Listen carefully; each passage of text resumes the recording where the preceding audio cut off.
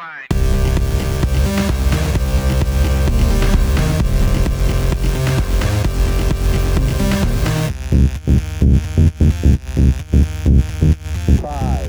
four, three, two, one, zero. All engine running. Liftoff. We have a liftoff.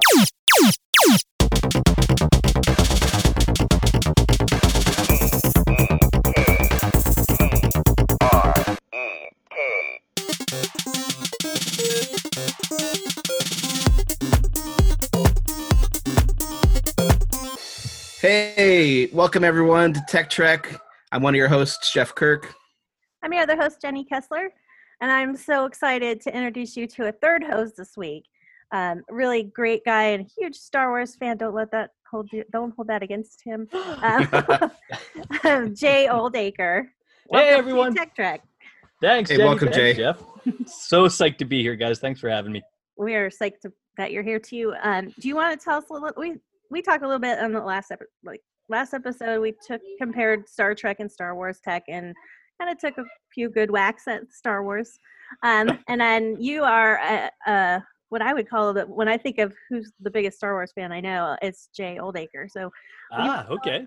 A little bit about like how you came to Star Wars and what you love about it. Yeah, I mean, for me, like I can't remember a part of my life where Star Wars wasn't around or in it somehow. You know, growing up as a kid born in the 70s and living through the 80s, most of my fondest, earliest memories have something to do with Star Wars, whether it was, you know, playing on the swing set with my mom and making her Leia and making my little brother R2. And of course I get to be Luke, you know, things like that, to the stories my parents would tell me about, you know, how it was either my second or my third Christmas. They bought me like a kid table, and I got the Millennium Falcon and a bunch of action figures, and they said that I just sat there for 2 days. Like I want to do anything else but play with my Star Wars toys. You know, I remember going to see Return of the Jedi on opening day. I still have the pin that they gave out on that day, this big round pin with the cast on it. So for me, like it's just always been around. And it's just something I've always cherished. You know, I'm bonding with other people over it. Whether that was through agreeing on it or arguing about it. Yeah, just lots of great memories for me in my life about the stories that were told in it. You know, some of the morality in the films. You know, the whole universe. It's so big and there's so much to explore. Either stuff that's in canon or stuff that's, you know, fan fiction or whatever. And then, you know, you have the Disney acquisition, and it's just always changing. And so it's always been a part of me, and it's never left, and I don't think it will. Well, do you have you ever watched Star Trek? Yeah. I mean, for me, like anything sci-fi or action related at all, like my eyes were glued. I like Star Trek. For me, it didn't resonate with me as much as Star Wars did. Like it wasn't as meaningful. You know, I loved watching the show from what I can remember when I was a kid. When the movies would come on HBO, I'd watch them. I mean, they were just great, you know, space adventure movies for me. Yeah. But I didn't have the bond with the characters in Star Trek that I had. Like for me, there was no Luke Skywalker in Star Trek. There was no one I wanted to be. Yeah. That was a big deal for me. Yeah. Well, that was something that we had talked about. Like, there is no appeal to children, for example, in Star Trek. Right. Out of the gate. Like, when I was a kid, my dad would watch it on Saturday afternoons, and I had nothing, you know, I didn't have a choice. Like, I watched it, I'm like, ugh. But then when I got older and the Next Generation came out, I was just like, it was spectacular to watch at that point. But we were talking last time, like, I mean, you've got Ewoks and R2-D2 is adorable, and like there's something in there for everybody. Right. For sure. When they get it right. Yeah. And the child, we talked about that a little bit from the Mandalorian series. Oh my God. Baby Yoda, you mean? I mean, Jon Favreau is just a genius through and through every single time. That guy does not miss. Yeah, that. I'd agree. I totally like. I will admit that I'm a snob as far as like Star Trek over Star Wars, but when we sat down to watch The Mandalorian and I saw the Baby Yoda, I was like, I don't care, I'm in. I'm in. Well, I mean, the dynamic that I love about that show in particular is the faceless Mandalorian and the voiceless child. Yeah. You know, like they're missing two major components there. But they fit. But it works. Like, yeah. Whoever's doing the edit, like you have Favreau directing, and whoever's doing the editing, like they're killing it right now. Yeah. We've been watching the Mandalorian series here this last week and a half, just trying to finally keeping up with some of the other streams of things that are going on. And I will be the usually the harshest critic that I know of what I've seen in Star Wars versus a Star Trek story. I do really like the Mandalorian series, when especially in perspective of the last 3 Star Wars movies, which I just can't wrap my head around enjoying. Yeah, we'll get there. We'll talk about that. Yeah, we'll get to that in a minute. So Jay, it was funny. Last week we were talking a little bit about our experiences with Star Wars. My experiences with it started, at least with what I can remember detail-wise. My aunt, who's also my godmother, an amazing lady. She's a saint. My Aunt Dodie had all of the Star Wars movies on Laserdisc. So the big, 12-inch discs that you had to flip over. Oh my gosh. But she was the coolest aunt because she had a Laserdisc machine. Right. Like, besides the Star Wars movies, she also had the Superman and Superman 2 at that point. A nice little library, yeah. It was a great collection of Laserdiscs. And she had Wrath of Khan. So, okay. You know, we had to balance things out a little bit that way. But yeah, that's my earliest memories go back to like Laserdisc of Star Wars in there. My cousins had the Darth Vader head that you could you could open up and you could put your action figures inside of it. I had that too. You had that, then I would have been jealous of you both because I was poor and I didn't have anything like that. Except for the legacy of my name. Jenny, you've heard the story. Jay, have you heard the story of my name? No, I'd love to hear the story of your name. I think it's worth it for this podcast. So okay. He's been holding out on us. I have, actually.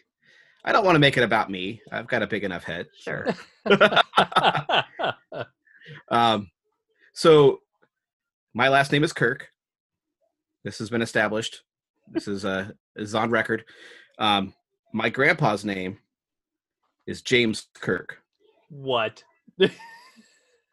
And my grandpa's brother, who would have been my great uncle John, from the 40s until the late 70s, worked for the CIA. Okay. He was an operative. He was an agent. There were many times where we didn't know where he was. Wow. As a family, he would just. My dad said he would just show up in his dad's garage. He'd come home from school and open the garage door, and his uncle would be sitting there in the garage with a cigar, just waiting on a chair. Like total spy. It's the kind of uncle I strive to be to my nephews. Yeah, exactly. Right. Yeah. So Uncle John, on one of his trips, was dispatched to not anywhere foreign, but actually sent to Boston, because there was this guy hanging out outside of MIT in the nuclear studies college, trying to talk to the scientists who were walking in and out of the building. Well, at that point, MIT was doing a lot of classified experiments for the United States military, and they didn't like these people just hanging out outside their, where their studies were going on. Mm-hmm. So they sent some folks, including my uncle, to go check out this guy. He started observing it. He watched him. He got him into a conversation. He found out that the guy's name was Gene Roddenberry. And he was trying to get some scientists to read his script so that he could get some sign-off on what he was proposing technologically in the script for the story that he was writing. So Wow. my uncle arranged for a non-classified section of scientists to help him out with his script. But at the end, he had a script done. Roddenberry wrote to my uncle and said, "Hey, thanks for your help. How can I pay you back?" When my uncle said, "Hey, I can't take monetary credit, and you can't list me artistically because that'll blow my cover. So here's some names of some guys in my family. Just name some characters after them in the story." Wow. That's amazing. And so then about after the pilot finally did its thing and the series started airing, we got a letter in the family that we have in our possession from Roddenberry to my uncle describing who he named in the series after folks in my family, Unbelievable. including James Kirk. So That is unbelievable. What a good story. Yeah. What a good story. So Yeah. it's so fun. Yeah. For me, the pull to Star Trek is like it's magnetic and genetic. I have to just keep going. Right. It's That's on so your good. it's on your family crest. It is, yeah. It better And this, be. Yeah. Yeah. Like it's always- So that's my deep experience with Star Trek versus Star Wars. Yeah. Yeah. So there's a bias, you're saying. There's a bias, I will Yeah. admit. Deserved. Yeah. It's there. It colors my commentary at times. Mhm. Right.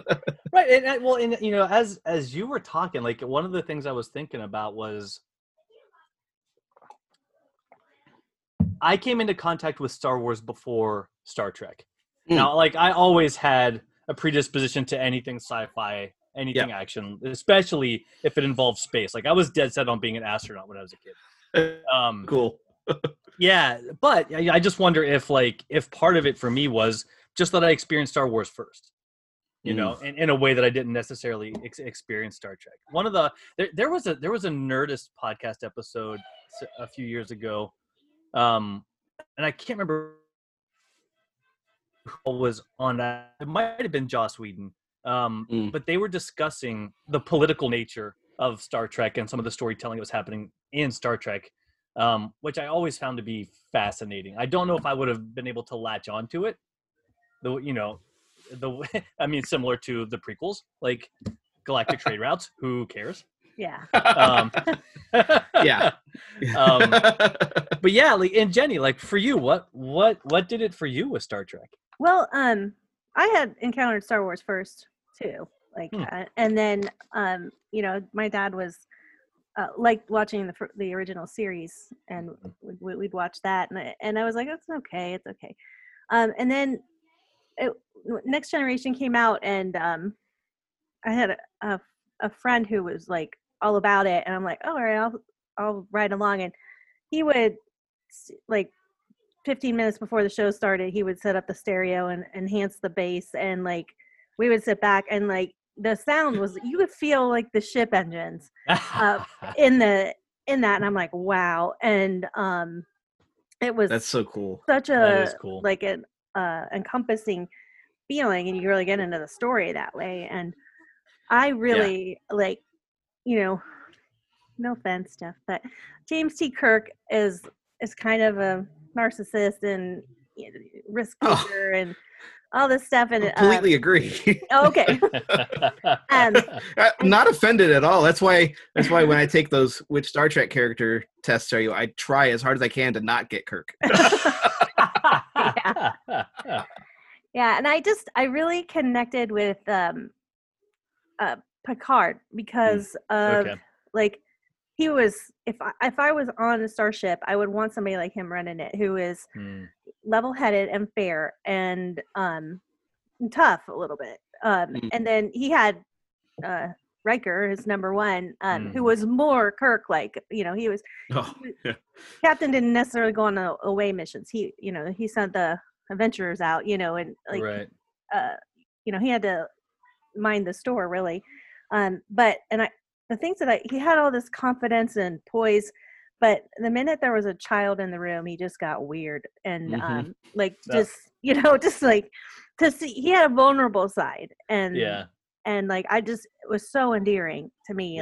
And I also really liked Deanna Troi, she's half human, half empath, and like Right. her way of picking up on other people's emotions and stuff. It was an interesting thing in her story arc over the entire series too, where she starts to be interested in being in command and going through training and all this stuff. So it was kind of taking all the women are in very short dresses, which actually they were because of budget reasons. Like they didn't have the money to like make Oh, that's funny. costumes that were much. And so, to have women being in leadership roles and, role models for me, that representation was had a big impact. So Yeah. I love the technology in it and wanted it. And Right. Star Wars was for me a great adventure and interesting and all that stuff, but I don't want to go there. I wouldn't want to live in Right. the world. I can't wait to go there. Oh yeah. I think even when I think about the general tone of some of the just the subtle differences between the two, at least, and to preface, I'll always start with the original trilogy. Mhm. Okay. So a lot of what I say, well, I'll base in that. For me, it's like, you have this group of people who are already oppressed and Mhm. trying to escape or battle a giant regime who's controlling them. That for me it grabbed me more than what felt like an extension of the military with Star Trek. Mhm. And you get into some of the differences with Star Trek being rooted in Earth and our galaxy and things we know here, and Yeah. Star Wars being galaxy far, far away. Yeah. They're just set up a little different in that regard. Star Wars is clearly more fantasy. I think Star Trek is potentially more future. Yeah. Like we can jump off from where we are now in 2020 and kind of imagine how we might arrive at a Star Trek like Mhm. place. Yeah, Um, it's true because if you think about Next Generation and the technology they use, they're walking around with iPads. You know what I mean? It was Right. like 20 years ahead of that design. And, there's people out there trying to build the medical tricorder, The tricorder. Yeah. to be able to diagnose in in an instant and then begin treatment. And Right. so the technology of Star Trek really presses in on us.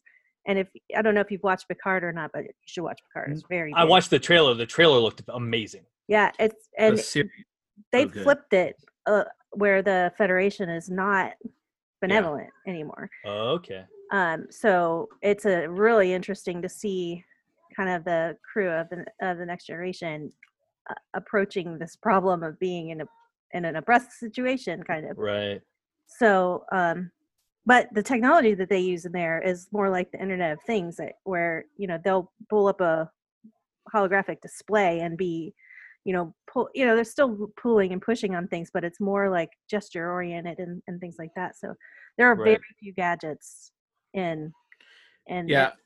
That was one of the things that we talked about a little bit in our last one. Jenny was talking about sort of the difference in the technologies themselves. It seemed like Star Trek is very future, very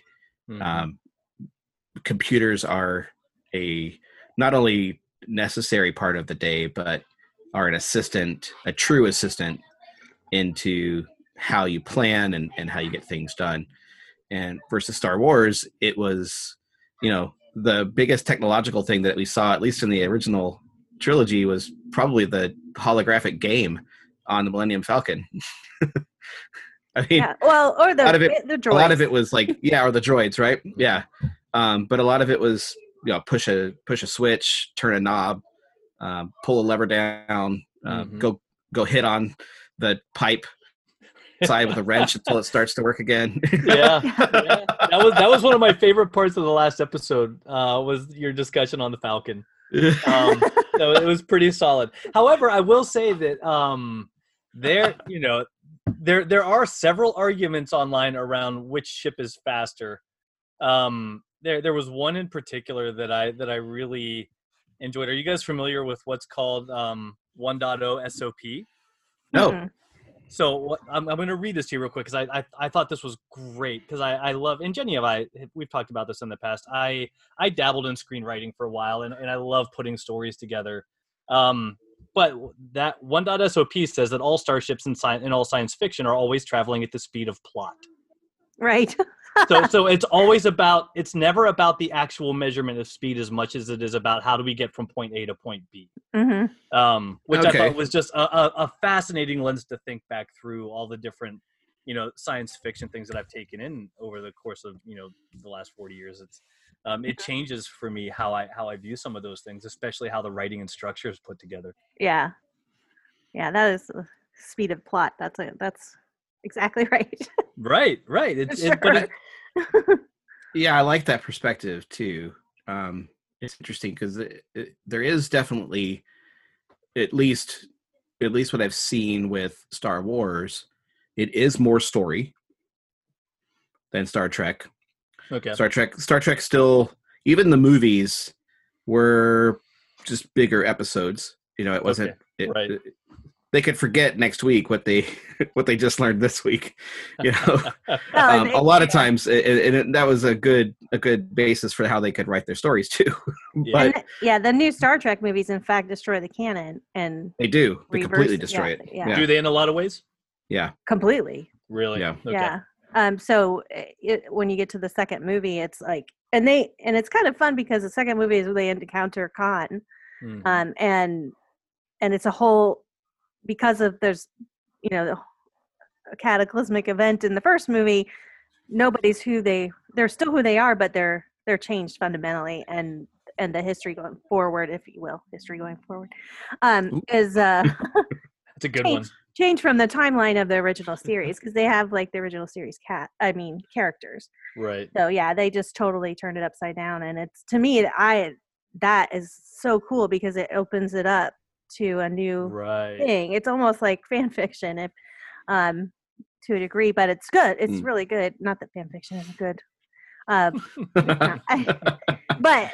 it lost my dad. Like, he was a big Star Trek fan, and then he saw that first movie and he's like, that's not how it happened. And I'm like, I know.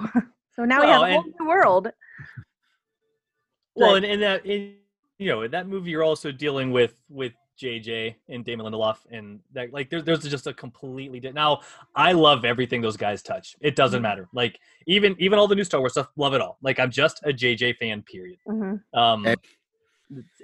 But you can tell, like, there's a massive difference in tone, in feel in those movies than there were in the previous movies and in the television episodes. Yeah, it does, and I think even with going back to what the sort of the new series that are out, so Discovery and Picard, while there are some haters in general, just because things aren't exactly like the original series were, or the Next Generation were, or Deep Space Nine, or take your pick, right? Because they're all going to have an opinion. There was still a pervasive feeling of hope in the series. The movies didn't really feel like that. The recent movies, maybe besides Star Trek Beyond, which was the last one. Simon Pegg was the major driver of that. So there's a difference there. Right. He's not J.J. Abrams. He's also not a Star Trek writer. He's Simon Pegg. So Right. yeah. Well, he is now. Yeah, I guess. But I really appreciated that the last one out of the last three, That was really because of where they were able to go with some of the details of it, that kind of thing. It's funny you brought up the three latest episodes. So you'd said that your experience started with the previous the original trilogy, right? Mm-hmm. Yeah.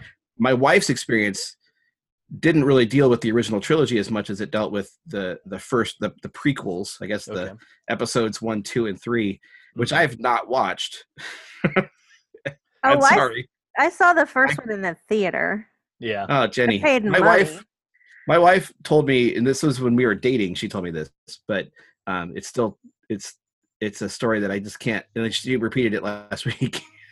She went and saw episode 2, I think, every couple of days for 2 or 3 months. What? With one of her friends. I just would go Episode 2 of all of them. Episode 2. All of them. Does that Episode 2. Was it because Anakin is dreamy, or? What was the? No, in fact, she says it was so weird that he was like having a big crush on Padme and that kind of stuff because she was so much older than he was. Right. Apparently. Right. You know, it's like another one of those weird Star Wars relationships. Yeah, I mean, honestly, for me, episode 2 ranks at the very bottom. There's very little that is memorable for me out of it. Episode 1, I mean, Duel of the Fates, the final Darth Maul battle, that's worth my money every time. Darth one has an iconic song, you know. It really does. Yeah. I wish so much that they would have done more with Darth Maul. I mean, what a phenomenal. Now that they're doing it more in Clone Wars, and there's been some things extended there, and with Rebels. But he was just what a great jumping off point from just having Darth Vader. Like the scary factor there, like that. His character would have lit me up as a little boy. Like I would have been scared to death at night going to bed thinking about Darth Maul. Yeah. Kylo Ren doesn't scare me as much. Yeah. No. Yeah. I'm gonna make this is gonna be my first hot take. Right. Can I just? Kylo Ren doesn't scare me. He's more like the lead singer from Dashboard Confessional, with a sword. Emo Kylo Ren on Twitter is the best Twitter account. I follow that one. It is really funny. It's so My good. grandeur is real, Dad. I love it. It's Yep. like Kylo Ren. And honestly, I mean, what better way to put the idea of the offspring of Han Solo and Princess Leia out there into a character as emo like as Kylo Ren. He's I mean, yeah. I'm surprised that he's not listening to like the Smiths or something like that in his quarters. Right. Joy Division is playing in the background. Yeah. There are lots of things that I liked about what they did with Kylo Ren. The problem they were up against was they were never going to recreate another Darth Vader. No. Like you cannot take an iconic character like that and try to get even close to it. You know, like there was no big bad. And that's, for me, the two things that the final three lacked were a true villain. Like they would carry them through all three episodes. And the one thing that I wanted was to see Han, Luke, and Leia together at some point. Yeah. The fact that we didn't get that, and the fact that Rey, Finn, and Poe, that was what did it for me with A New Hope. Is like you were thrust into this adventure with this small group of people in a very small space, and they're forced to bond and be in relationship with each other. Yep. We didn't get any of that in the new ones. Yeah. And that's what I feel like where we really liked. We couldn't bond to the new characters because of that, and I didn't feel like we were able to honor the old characters because we didn't get to see them together either. Like I wanted to see the banter back and forth between them. I wanted to see Han treating Luke like a kid, even though they're 70. Yeah. You know what I mean? Yeah. Like I just, that's what I was hoping for. Now there's I cried in all three of them. There were all, there's so much emotion for me wrapped up in a lot of what we saw. It was great. I do remember swearing. Are we allowed to swear on this? Oh, yeah. Oh, yeah, okay. Absolutely. Fuck yeah. Shitting my pants getting to the end of episode 7 and realizing that, I'm not going to get to see Luke do anything. Yeah. I just waiting for Luke to, turn up somewhere. And I love how they left it off and it led into the next one. Clearly I was, couldn't wait to see the episode 8. But yeah, man, that threw me. And I really did. I really wanted to see them together. Yeah, for sure. And I love that Princess Leia is now General. She was for sure a role model for me too. And Carrie Fisher as well. Rest in peace. She, I love her. Everything she's been in. I read her autobiography. I've watched all of the movies based on those her memoirs or what was that? I can't think of it. This happens to me all the time. The one with Shirley MacLaine where it's sort of a parallel to her life. Postcards from the Edge? That's it. Yeah. No. Is it Postcards from the Edge? Yes. Maybe? The second book was Surrender the Pink, and it wasn't. But yeah, it was. I just admire her very much, and I appreciated her in that episode. And then the beginning of the number 8, part 8, felt like I was playing Myst. Yeah. I mean, like wandering around the island and there's nothing going on, and Luke is being Right. a baby, and Right. and it was kind of He was being a crotchety old man, is what he was being. or that, He yeah. sure was. That Like- was. Yeah, there were certain things about 8 with Luke that I really liked. I liked seeing his anger because his emotions were always at the surface in the first 3 anyways. Mhm. And that was one of the things that I think really made Yoda and Ben Kenobi nervous, was that Yeah. he was always right there. Yeah. I would have liked to have seen more early progression of Rey with the Force. I mean, with Yeah. Luke, it came in very small steps. Mhm. Yeah, they were kind of like sips. Here's a Right. little bit, here's a Right. little bit. Yeah. Yeah. Yep. So I like it. I think it was a little easier to digest that and invest in that. With Rey, had all the makings of being a really great character, and I thought Daisy Ridley did awesome. But yeah, again, it just wasn't something that I latched onto as much as I did the first 3 movies. So I got a question. Yeah. So I watched finally the last episode Mm-hmm. this last weekend. Okay. You.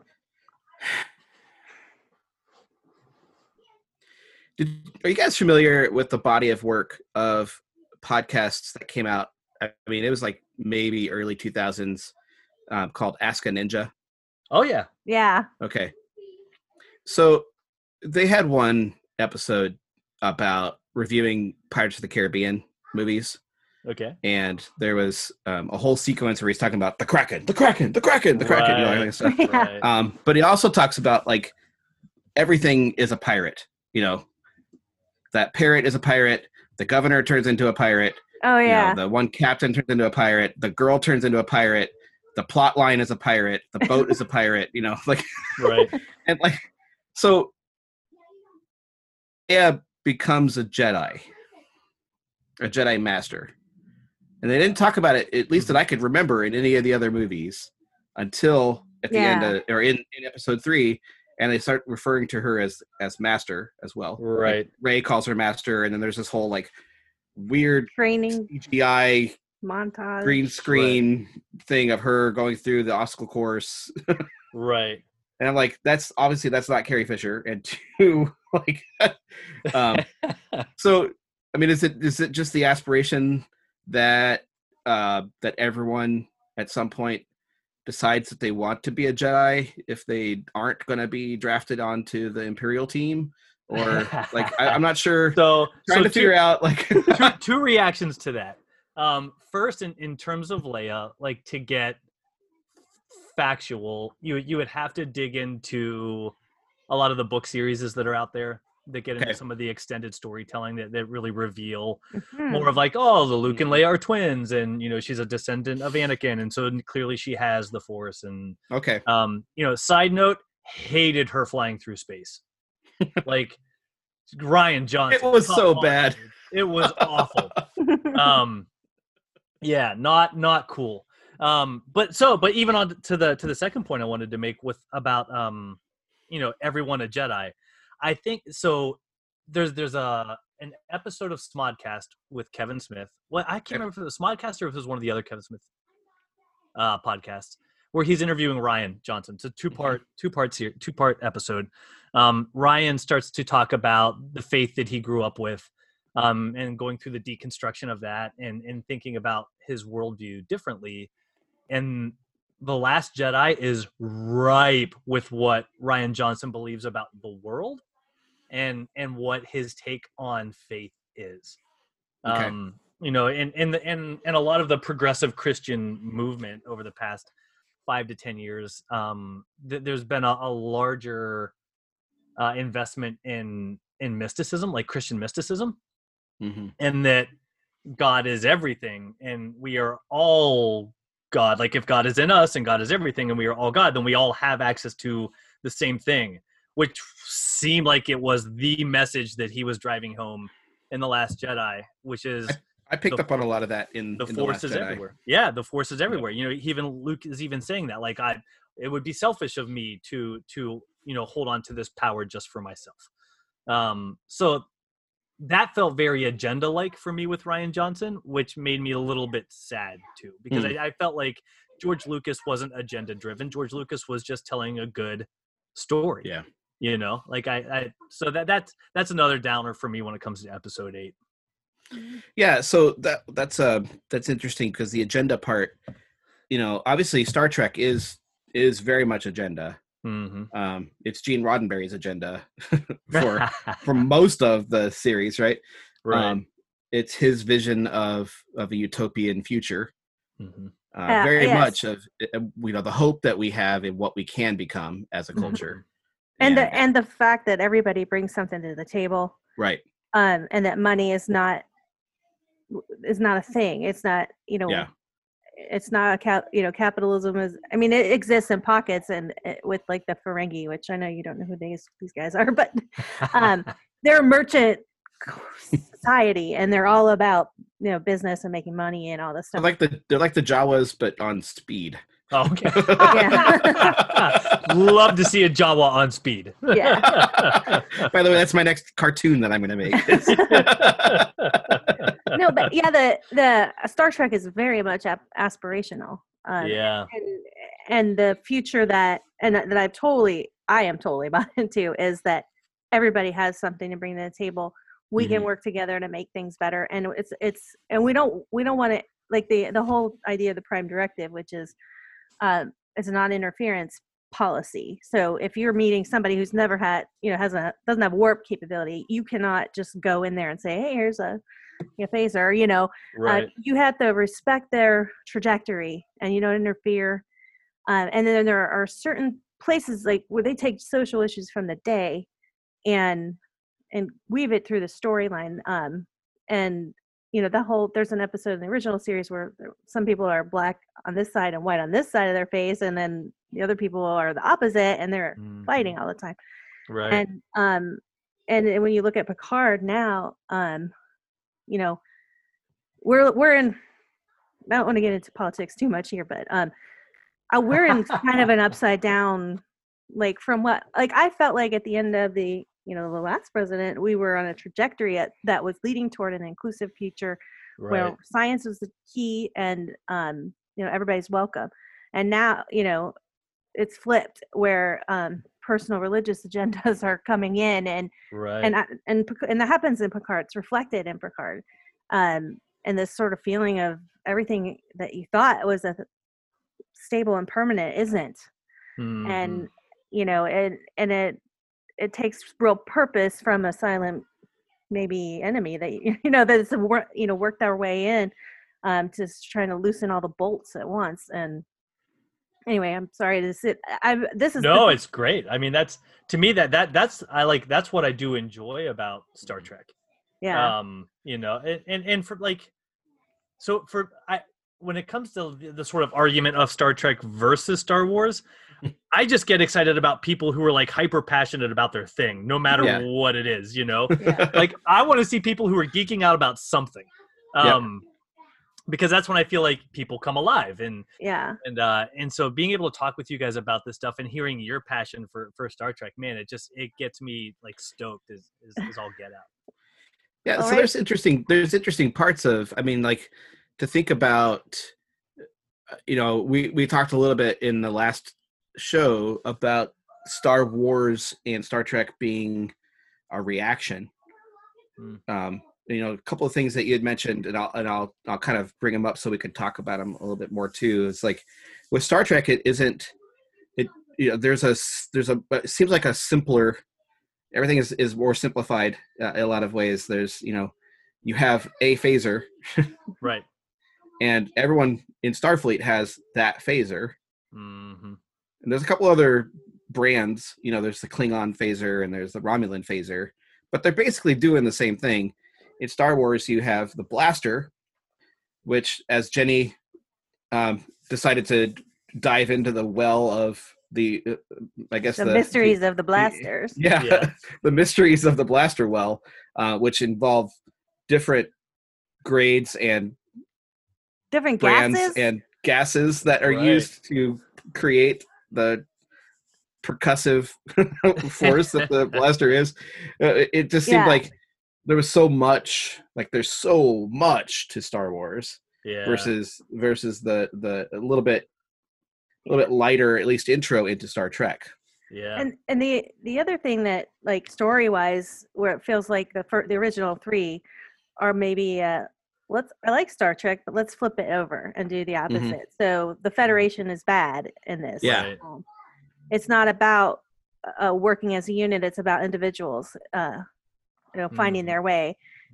Because the Star Trek is very, very team oriented, very much about the community, very much about helping each other out. And in Star Wars, everybody's got their own agenda. It's all about, like, their personal journey being the most important thing. I think that was something, a Yoda quote that we were working through. It was, yeah. And Jenny, it's interesting because when you had talked about, like, your perception of Picard, right, as you started to get to know Next Generation, Kirk wouldn't have done this, and I didn't see this being the case usually in Star Wars either. But there were several of these in almost every episode where Picard would get his officers in the observation lounge, and they would talk through what the mission is or what the problem is, and he'd get everyone's opinion, and you'd see consensus building going on until they had reached their decision. Kirk was very much, I'm going to shoot first, and then we'll figure it out later. I like that. We'll bring some red shirts along just in case it's a little weird, Yeah. And Star Wars, from everything that I've seen, it was very much, even in the last episode, it was Rey was off doing her thing. Yeah. He would travel, she would, like, go and leave and do her thing, or that kind of stuff. It was very, very focused on the individual decision in there. Right. Which is interesting. It's a very Western type of philosophy. Well, that's, and I think when you look back at the writers, when you compare George and Gene, George grew up loving, number one, he loved cars. Yeah. So, and he loved mechanics. So when you talk about the Falcon and the punching it and the doing whatever and the, like, mechanic hacking it, like, that's great, dude. Yeah. That with, like, his passion for Japanese war movies and American cowboy movies, like, you can start to see how the tone of Star Wars takes shape. Yeah. Whereas with Gene Roddenberry being a military man himself, like, you can see where that influence comes from for him. Like, it's so interesting to watch how these massive worlds unfolded from these two guys who just had their normal life experiences. Yeah. It was just basically their mindset and their way that they have approached how they've handled situations in the past and what they have been thrust into a lot of times. Yeah. Well, Star Wars definitely has a grease monkey appeal. Like, my dad tinkers with cars, and then my best friend's dad did, when I was a kid, restored cars, and so they were always getting in there, and I had to help. I'm an only child, so I was in there with small, because my hands were small. I can get in. I remember reach in there and see if you can get that. So, like, pull on this thing for a long time, see if it comes loose. now go start it. And I'm like, I love doing that part. But and now, like, of course, my husband's name is Dax, and that was the first thing that appealed to me, because they're the very key character in Deep Space Nine named Dax. And this is, sorry, a tangent. Dax was in the Navy for 10 years, and he served on the USS Enterprise, which, be still my heart. And they would bring on the actors that played characters on Star Trek. So he got to meet several folks, George Takei, and also Terry Farrell. Thank you. She played Jadzia Dax, and he told her, "Oh, my name is Dax too," and she's like, she didn't believe him. So he got out his ID and, like, showed it to her. Before, at any rate, what was I talking about? Oh, Dax, the grease monkey. Monkey. Dax is very much into, like, he's a mechanic, not basically, but among the many things that he is great at, he can fix shit like nobody's business. And so, like, a lot of times, we recently in these stay-at-home times have been, I get done with work, I commute to the bedroom where he's been home for maybe an hour, and he's watching like what's the car show channel? Motor Trend or Speed? Oh yeah, or yeah. something. So we're watching like fix 'em up cars. Like we'll just watch a couple hours of it, and at first I'm kind of like, but then I'm like, oh, this is really interesting. And then to like kind of think about Star Wars and like those guys are grease monkeys. Like that's their jam. Right. And I'm sorry, that feels like a really long story. No, but even from a timing perspective, like if you think about the timing of coming out in '77, you're right in the throes of like muscle car city. Yeah. Yeah. You know, and I mean, like the speeder, like Luke's speeder, right? That was right. That would be the Corvette of the Corvette Stingray that everyone would be working on in their garage until they could get it working, and then drive it around the block all the rest of the day with everyone trailing behind them. And or maybe the Monte Carlo. Monte Carlo, yeah, there you go. I think with the Riviera, that was the other one there. I think your parents had the money if you're monkey wrenching on a Corvette. Or the Volkswagen Beetle were like right. Again, not a muscle car. Jenny too. To one of the things that you brought up in the last show too, we did watch the episode that had Amy Sedaris in it as. Oh yeah. Oh, I love her. And it's very much that. It's very much that whole like you could see her falling out of the back of some station wagon after she had been trying to get the spare tire unhinged from it. Yeah, and that's the thing too. The sort of the whole attitude of folks that are into like cars and the sort of there's a gruffness and individuality and inherent skepticism. And then a lot of like when you're with your grease monkey buddies, you're like throwing shade at them about like, oh, what did you do that for on your just sort of that banter about not just sort of kind of just sounds mean, but like they're just playing, they're sparring or whatever, right? And so it's starting like I hadn't thought about it that way before until like you started thinking about the differences in the tech, and it's like I can see like the real stamp of folks who love cars and vehicles and things, right? Really, because there's just no grease in Star Trek that I can really recall. There's not. I mean, the only one is like in Star Trek 4 where they're literally having like duct tape that Klingon battlecruiser together, so it can fly because it's been through heck, like time traveled in it. It's kind of like the DeLorean in Back to the Future in a lot of ways. Okay. Like piece that thing together and make it work. Did you see that one, Jay? The Return Home? No. That's my wife's least favorite one out of all, by the way. She can't wrap her head around, like she keeps calling, oh, is that the one with the whales in space? I'm like, it's much more than just whales in space. It's you didn't see that one? No. No, tell me about it. So it's a beautiful story. It's my favorite of the original cast movies. I don't have a favorite in Next Generation because I think they all stink, but they end up going back to the 80s, San Francisco, and because everything's going to hell in their timeline because there's a big giant alien turd. It looks like a Tootsie Roll. Oh, Tootsie Roll. Sorry, Tootsie Roll. Yes. Big, gigantic Tootsie Roll orbiting the Earth. And it's like taking all the water. It's knocking. It's knocking out power, and they're like, and it's making this noise and it's shooting into the ocean. And so they figure out. I don't want to spoil it too far for you, but because the whales are gone, this thing used to come and check in on the whales, I guess, and it's looking for whales. So they figure out they need to go back to a time when there were whales. And they chose like 84 or something like that. Okay. And watching the why not go to San Francisco in the 80s? Right? And of course you have Chekhov, who's a Russian, who has to go get onto a nuclear vessel and get materials, and of course he's Russian and the times and stuff. It's just a delightful movie because they're fish out. And they used to do that on the original series show all the time. They would go to Nazi Germany or the 60s or something like that. Yeah. And it's just like, and they have to deal with Spock being an alien and he had just died and had come back to life too. So he had like lost all of his human type stories and expressions because he was literally just brought back to life and almost completely Vulcan in the way that he was restored.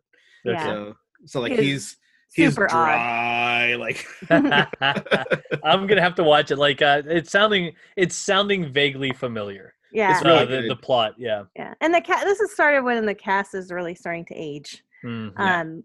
Yeah. But they're charming, and it's such a sweet story. And they are like sort of like they've all got their mission, and they gotta kind of those two, you go there and do that, and we'll do that. Yep. And they have to figure out how to get a whale onto this ship and then time travel back so that the whales whisperers that are in the sky don't destroy the earth. So it's so fun. Anyway, Yeah. that's my favorite Star Trek thing ever, I think, because if it's Yeah. on, I'll watch it. I'll just wherever it's at, I'll watch it. I love it. Right. Um, Yeah. But So I yeah. think, so that one's big. That's a big one, and I think one of the big things for me, Jay, is in terms of the differences between the two is like, so we had the original series, and you had then the movies that the original series cast did, and the Next Generation, and you still got at times you got some of the original series folks back in. Mhm. At times they kind of weaved the story around. They brought Yeah. Scotty back a couple times. They brought McCoy back. Yeah. At least once he was. and Spock. Spock has Spock, been yeah. through every iteration. And I liked how they treated you. You knew when it was going to happen. There was anticipation for it, like you were talking about in episode 7, right? There was anticipation for it, and then there was a payoff because there was usually some kind of involvement, and it might not be the way that you would have thought it would have been, but it ultimately worked out to be even a better story a lot of times. Right. Which I really enjoyed that part Mhm. in looking at the two, because they would do the fan treatment, but they would also do it in a way that the story was able to advance. Yeah. Right. Yeah, and then let's see, just to take a step back, you have in the timeline, the first really is Enterprise, right? And which is ironic because it really ends up killing Star Trek for a while. Did. It was so bad. But I watched it all. And then you Scott have Bakula as the captain. Yeah. Yeah, well, he's easy on the eyes. That was trash. But it came out after Next Generation, and I think there was an episode of Futurama where they're having all the different sci-fi folks, like George Takei was there, and they were having like this sort of Coliseum spaceship race or whatever. Mhm. And Sulu flies past Scott Bakula. He's like, "Thanks for ruining the series," And the whole cast of Star Trek has been on Futurama as well, as Heads in Jars. And in fact, there's an episode where Star Trek had become a religion in Futurama, and then it was banned. Like the forbidden stories. And that's funny. Yeah.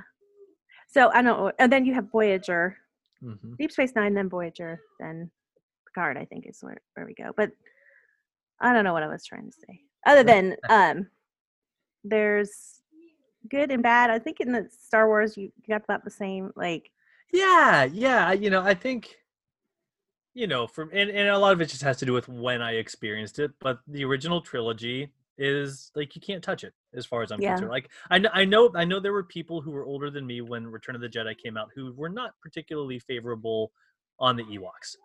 I love them. I thought the Ewoks were cool.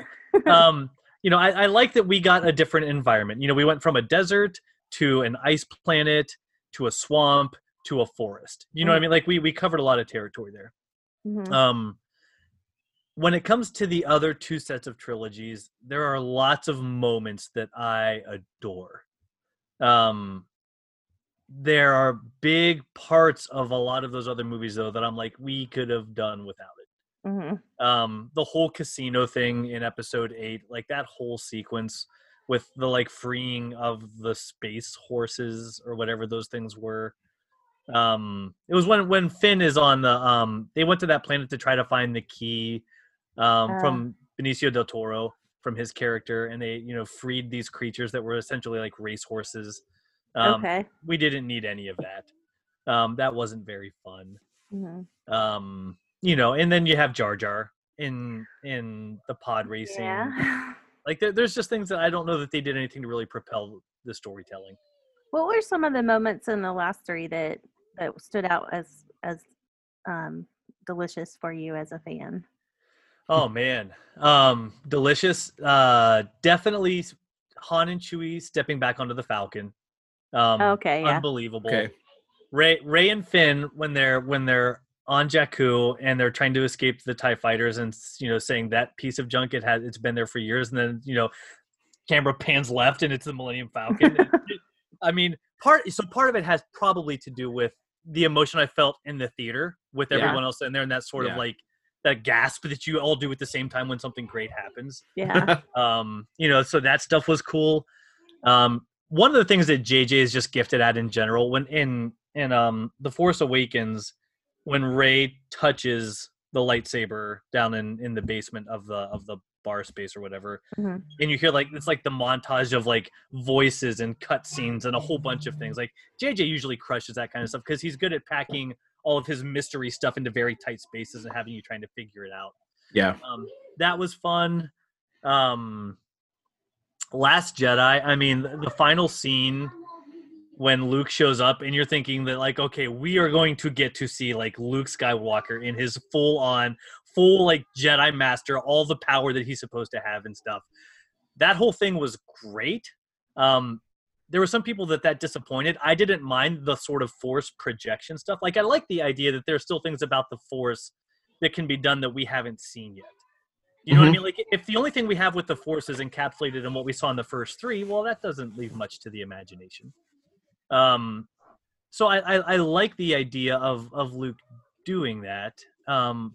I will say my favorite part of the last trilogy was when Rey saw Luke and when Rey was ready to give up and she saw Luke in like the burning bush or whatever that thing was, and they had this conversation and she's like, well, how am I going to get off this planet? And Luke raises the X-Wing out of the water, like this total nod back to Dagobah and The Empire Strikes Back when he couldn't do it. Like I was just sobbing in the theater at that point, like uncontrollable. The significance, and I say, oh yeah. So yeah, it's good to hear what you love about it because I had forgotten the connections. There's just like there are some arcs that got completed in some of the newer things that I really appreciated. It's so sad that we didn't get to see Carrie really do the last movie, and what they could have done with her. And you might have had that reunion. Right. Why they didn't film that right out the gate? Because those guys are all old.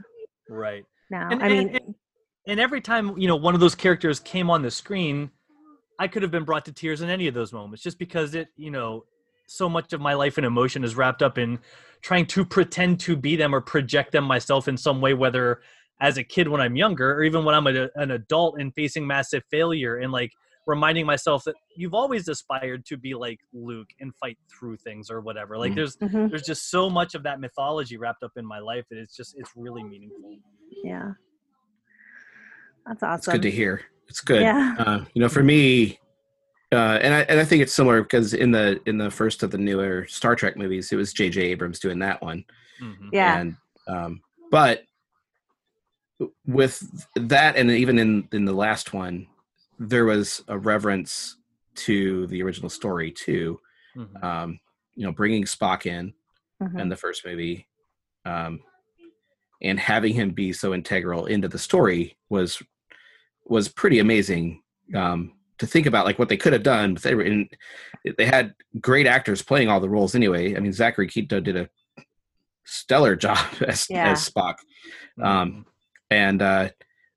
But to have Leonard Nimoy show up and it to be like, and to see where they drew some of that from him, even from his presence in the story, it was cool. And then in the last one, I don't know. Have you seen Star Trek Beyond, Jay? Which one is Star Trek Beyond? That was the third one. That was the last one, the one that Simon Pegg wrote. No, I haven't seen that one yet. I saw the first two. I didn't see the last one. So there's a scene shortly after they dock the ship to head back out on another adventure, but where these Vulcans meet them as they're coming off the ship, Mhm. and they hand Spock something, and it's a holographic picture, but it was the original cast on the bridge, and it's like, oh, yeah, okay, yeah. right. It's Yeah. like That that, kind of stuff gets me. I mean, even if I'm not man. a total Trekkie, like, it's like nods Oh, back to that I kind of was stuff. weeping at that scene. This is what good stories do to us. Like, it's Yeah, so yeah. good. Yeah, and Yeah. and I love it in the new movies where they play classical music, and it's Yeah. sabotaged by the Beastie Boys. Yeah, let's And hear I the just, classical like, music, right?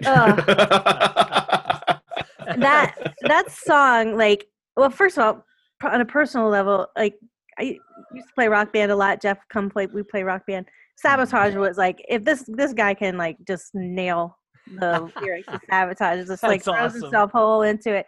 And then when we start to see the Star Trek movies come out, and that song it's in the first one and it's in the third Yep. one. I don't know if they played Yeah. the second one.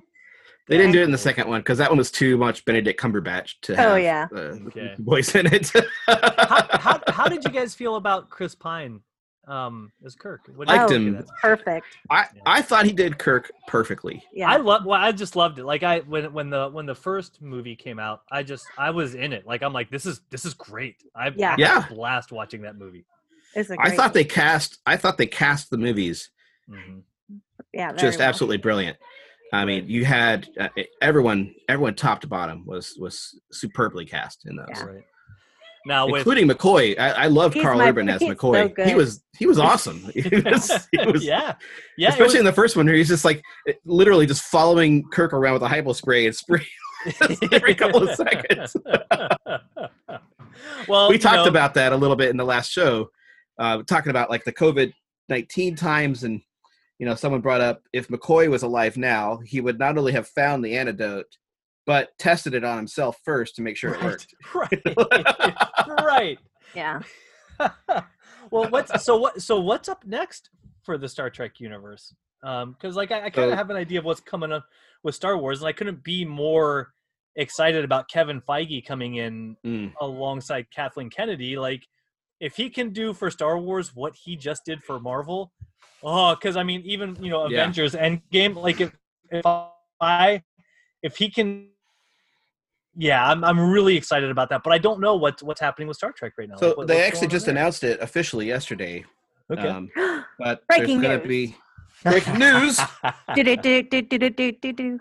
They officially announced a new series right before the original series is supposed to take place. It's it's Christopher Pike's run as the captain of the Enterprise. It's called Strange New Worlds. So it's all about exploration, which is the original. Okay. The original Right. mission of Star Trek anyway was about exploration. So it it's- would be would Discovery be after that, and It's- then the original? It's between Discovery and the original series. You could probably skip Discovery, Jay. Yeah. Yeah, I mean, there's parts of it that are good. When Pike comes on the scene, it turns really good. Yeah. Okay. Oh yeah, the crew members are great. And there's a good story in there, especially with so Michelle Yao is one of the she plays an amazing character. Captain Giorgio She's is the her badass. character, and I love her. and she gets killed off in the first episode. Everyone gets like they lose their mind because it's like it's Michelle Yao. She got killed, and then they bring her back but as in the mirror universe, so she's evil and she's like the okay. Empress, and it's like you do not mess with her. Like Yeah, she will saber you right then. Like I have to step up and defend Mirror Michelle. Go for it. Yeah. Because I think she's kind of what you would call in D&D speak lawful evil, right? Like she's got a code. Oh yeah. And she, works with people, and it's not just this sort of, just Yeah, and she shows it even at the end of the season when she is fighting against the supercomputer AI of control. Yeah. With the crew. But yeah, so the new series is going to be Pike's Enterprise. So it'll be Pike and Spock, and Rebecca Romaine is number 1. Okay. Which is really cool because they're bringing that character back from the original story which they had never talked about at all. So that'll be interesting to see that. And Yeah, in the pilot, it was Pike, and his first officer was woman. yeah, and that was Majel. Majel. That was Barrett, Majel Barrett, yeah, who played Roddenberry's wife. Yep. And she played eventually. number one in the original pilot, and so now they're bringing that character back Okay. to be in the series with Christopher Pike and with Spock. And so I think it's going to be a pretty cool series. Yeah. They have a chance to really do some neat storytelling because there is a finite end. They know where it's going to bump up to the original series. Mhm. Right. So that'll they have be tricky. I mean, that'll be tricky, but I think they have a neat way to do it. Yeah. I don't like the idea, Jeff. You don't. You're No, I opposed. sure Okay. don't. Okay. Good to know. I guess when we get to that part of our discussion, I'll bring a third Let's person just in. keep Jay. I don't know. Jay, I will admit, and if we need to have more conversations, I watched the original, the prequels, so I'll have to do those first, and then Yeah. I'm not up to speed on any of the shows, like the Clone Rebels Wars is good. Clone Wars Rebels. is, I haven't gotten all the way through Clone Wars yet. A lot of people love that one. I love that. Yeah, I've heard great things about it. But I am watching The Mandalorian, and I do like it. Yeah, you're gonna dig that one next season. I'm looking forward to season 2. It looks really good. I do admit, I've been looking forward to seeing those episodes. Yeah. Well, I mean, whether it's Star Wars, I mean, I'm game for coming back and talking other things too. If you guys want to jump into some Harry Potter territory, I would be down Yeah. for jumping into that sometime. It'd be a lot of fun. Yeah. Yeah, this has Hey. been a really fun conversation for sure. I miss So- you, Jay. I miss you too. So Jenny, at the expense of making Wesley mad, he is waiting outside with our fortune cookies. Okay, well, he can just wait one damn minute because I have to say, like, Shut up, Wesley. Yeah, exactly. Jay and I worked together. How long ago was it when you left? It was 20. I left in 2016, maybe All right. 2015, 2016. So it's been probably about 4 years since we've talked, Mm-hmm. and it feels like it was yesterday. And that's to me, that is a sign of like lifelong friendship. Right. Sorry, I'm gonna make Right. it feel weird, but this is No, not at all. I think you're nailing it. okay.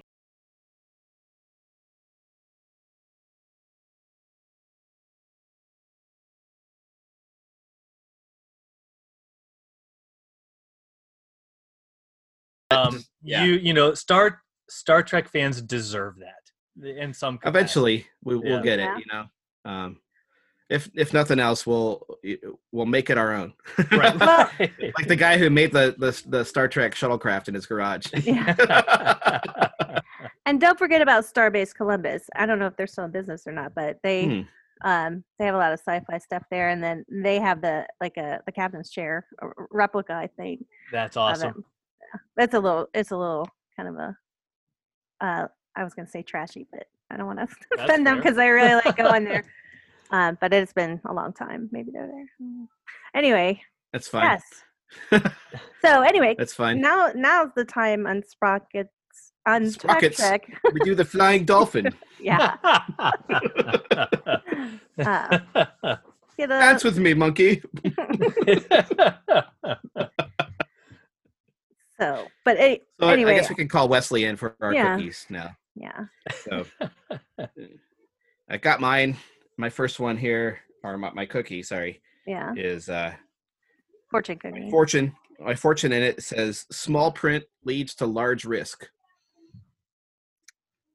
Yes. So Jay, the rules of acquisition are basically the Ferengi religion on how to make a profit. Okay. Yeah, they're the merchant-based society, and that's profit is their god. Gotcha. So there are a Okay. couple hundred rules of acquisition, Yeah. and so could you say yours So, again? yep. So small print leads to large risk. I always It's true though. I mean, if you think about if you want to just make a real easy, quick profit, just make it clear what you're charging Right. for. Right. There's no gamesmanship. It's like, You want this thing right here? Here, Jay, I've got this great glass. I stole it from BD's Mongolian Barbecue while it was still in business. I wonder why they went out of business. Gee, it might have had to do with this glass. It even says, we do it on a grill on the back. I will sell this glass to you at a profit for me, but at a firm price. Right. Fair no price. Gamesmanship. At a fair price. Right. One strip of gold plus platinum. No, what you don't know is on the bottom is that he gets a quarter every time you drink out of it. Well, I mean, it's written clearly down there, but It's going to dip into your PayPal. You won't even see it. Right. it's conveniently already hooked up. I don't have to worry about it. Well, you had to use PayPal to pay him because we can't like exchange money. Yeah, so small print leads to large risk. Yeah, that's true. That was mine. Yeah. The less employees know about the cash flow, the smaller the share they can demand. Okay, whoops. I was wondering about where my paycheck was going, Jenny. That's true. And if I you're think about Nog. I think about Nog and Cork, right? Like, yeah, he didn't know what was coming in and what wasn't coming in. no. Cork controlled that whole bar. Like, there was. Yeah, what was his? It was his brother. Oh, not Rom. Rom. Yeah. Yeah. Yeah. The Quark. Okay. Deep Space Nine, the abandoned space station that the Federation was asked to come in to help reset up. So it's a bit of a mess, and it's more of a grease monkey thing than any other Star Trek. It's like a dead mall that they revived. Yeah. Oh, it's got a total abandoned mall feel to it. Yeah. And who is Lieutenant Sisko? Lieutenant? No, it's Commander. Commander Sisko eventually becomes captain. Don't worry. He's like trying, and the Federation does not own it. They're not in charge. They're there to help bring it, back to functionality.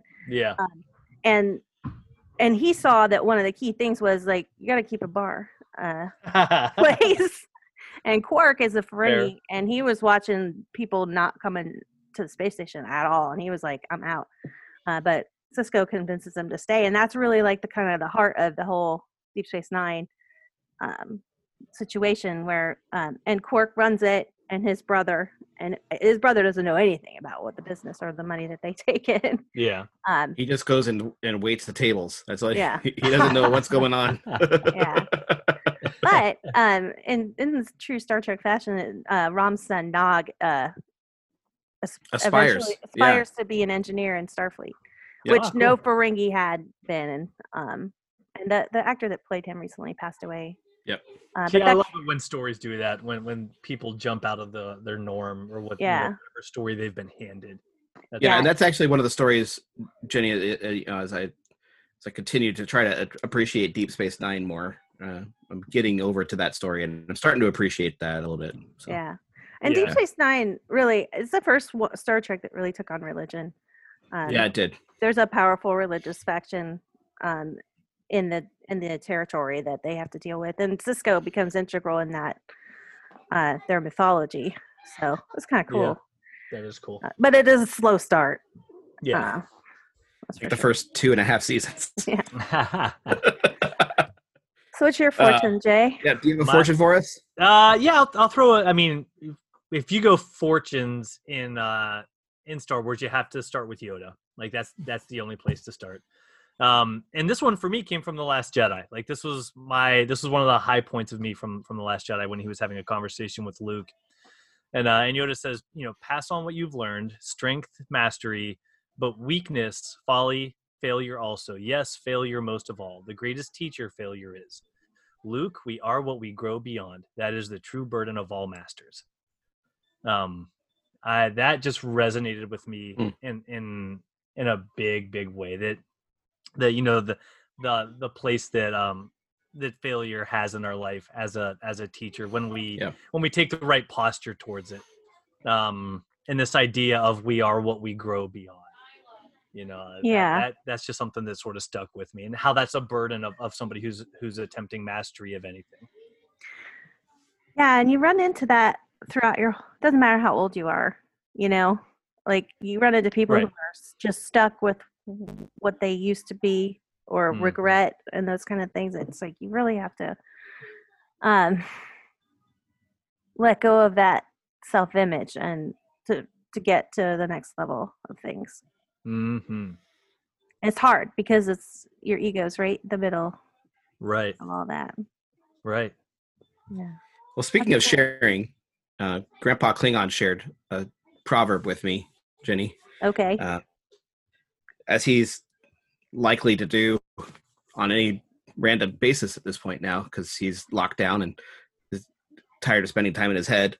So hmm he wanted to challenge me to read it in the original Klingon first. Go for it. Which is tough, so I will do that, and then I'll give you the actual translation of it. Okay. So let's see, hand on my chest here, good Klingon.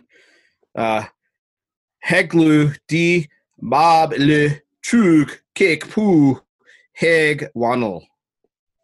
Hmm. And it literally translates into when someone else dies, not alone, the death event is good.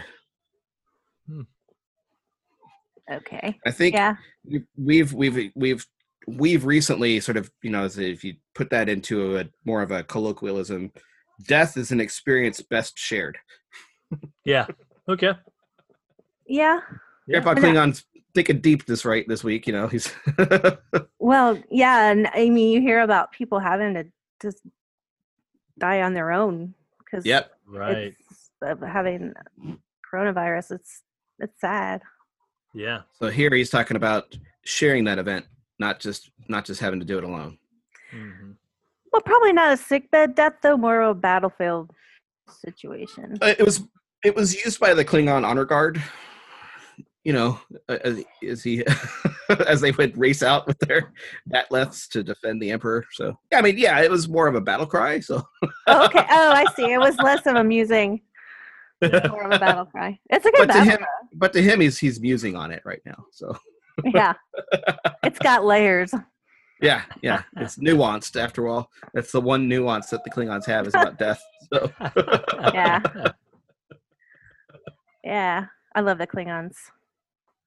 That's fun. They're fun. They're fun. They're interesting. They're fun. They're Yeah. fun.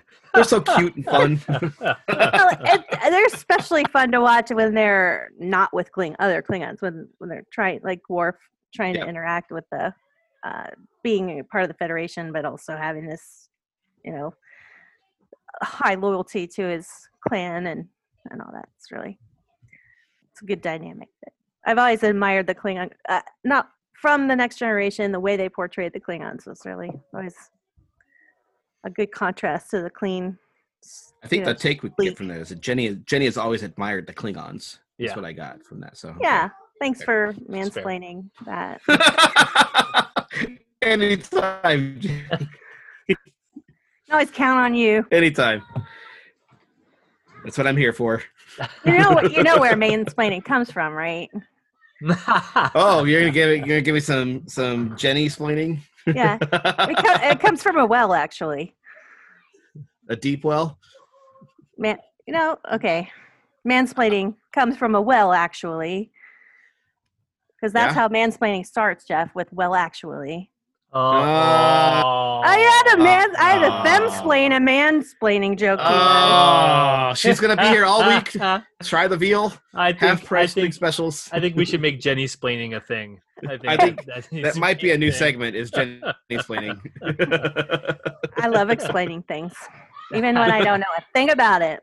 Right. You do it so well, Jenny. You Oh, do it so thank you. well. Cool. Well, guys, I think that wraps up our discussion for this week. That's pretty awesome. Yeah, it was super fun, guys. Yeah. Jay, thanks for joining us, man. It was great. Yeah. Thanks for having me. Anytime we can talk this kind of stuff, I'm down. Super fun. Cool. It was a lot of fun. Well, and you're now in the Facebook group, and do you want to say your Twitter handle or wherever you? Yeah, it's just at Jayoldaker, JAYOLDAKER. Awesome. Cool. All right. Cool. We'll do Well, this again. if you, please do, folks. If you're out there and you like this, give us a comment. Let Oh, us they know. liked it. I don't even Yeah. worry about it now. I mean, Right. future future Jeff just wants to make sure that we get that comment out there. So Yeah. The J team. Right. That's right. That's right. Yeah, but yeah, thanks for joining us, Jay. It was a lot of fun. Yeah. Yep. Forward to whatever future discussions are going to be. It'll be a blast no matter what. Yeah, Yes. it'll be a good time. Yep. And I have to say, I don't have a very bad feeling about this. Oh, Never tell me the odds, Jeff. I'm just going to say, hit it. All right, guys. Hey, we'll right. talk soon. Yeah. All right. Till next time. All right. Bye, guys. Bye. Bye.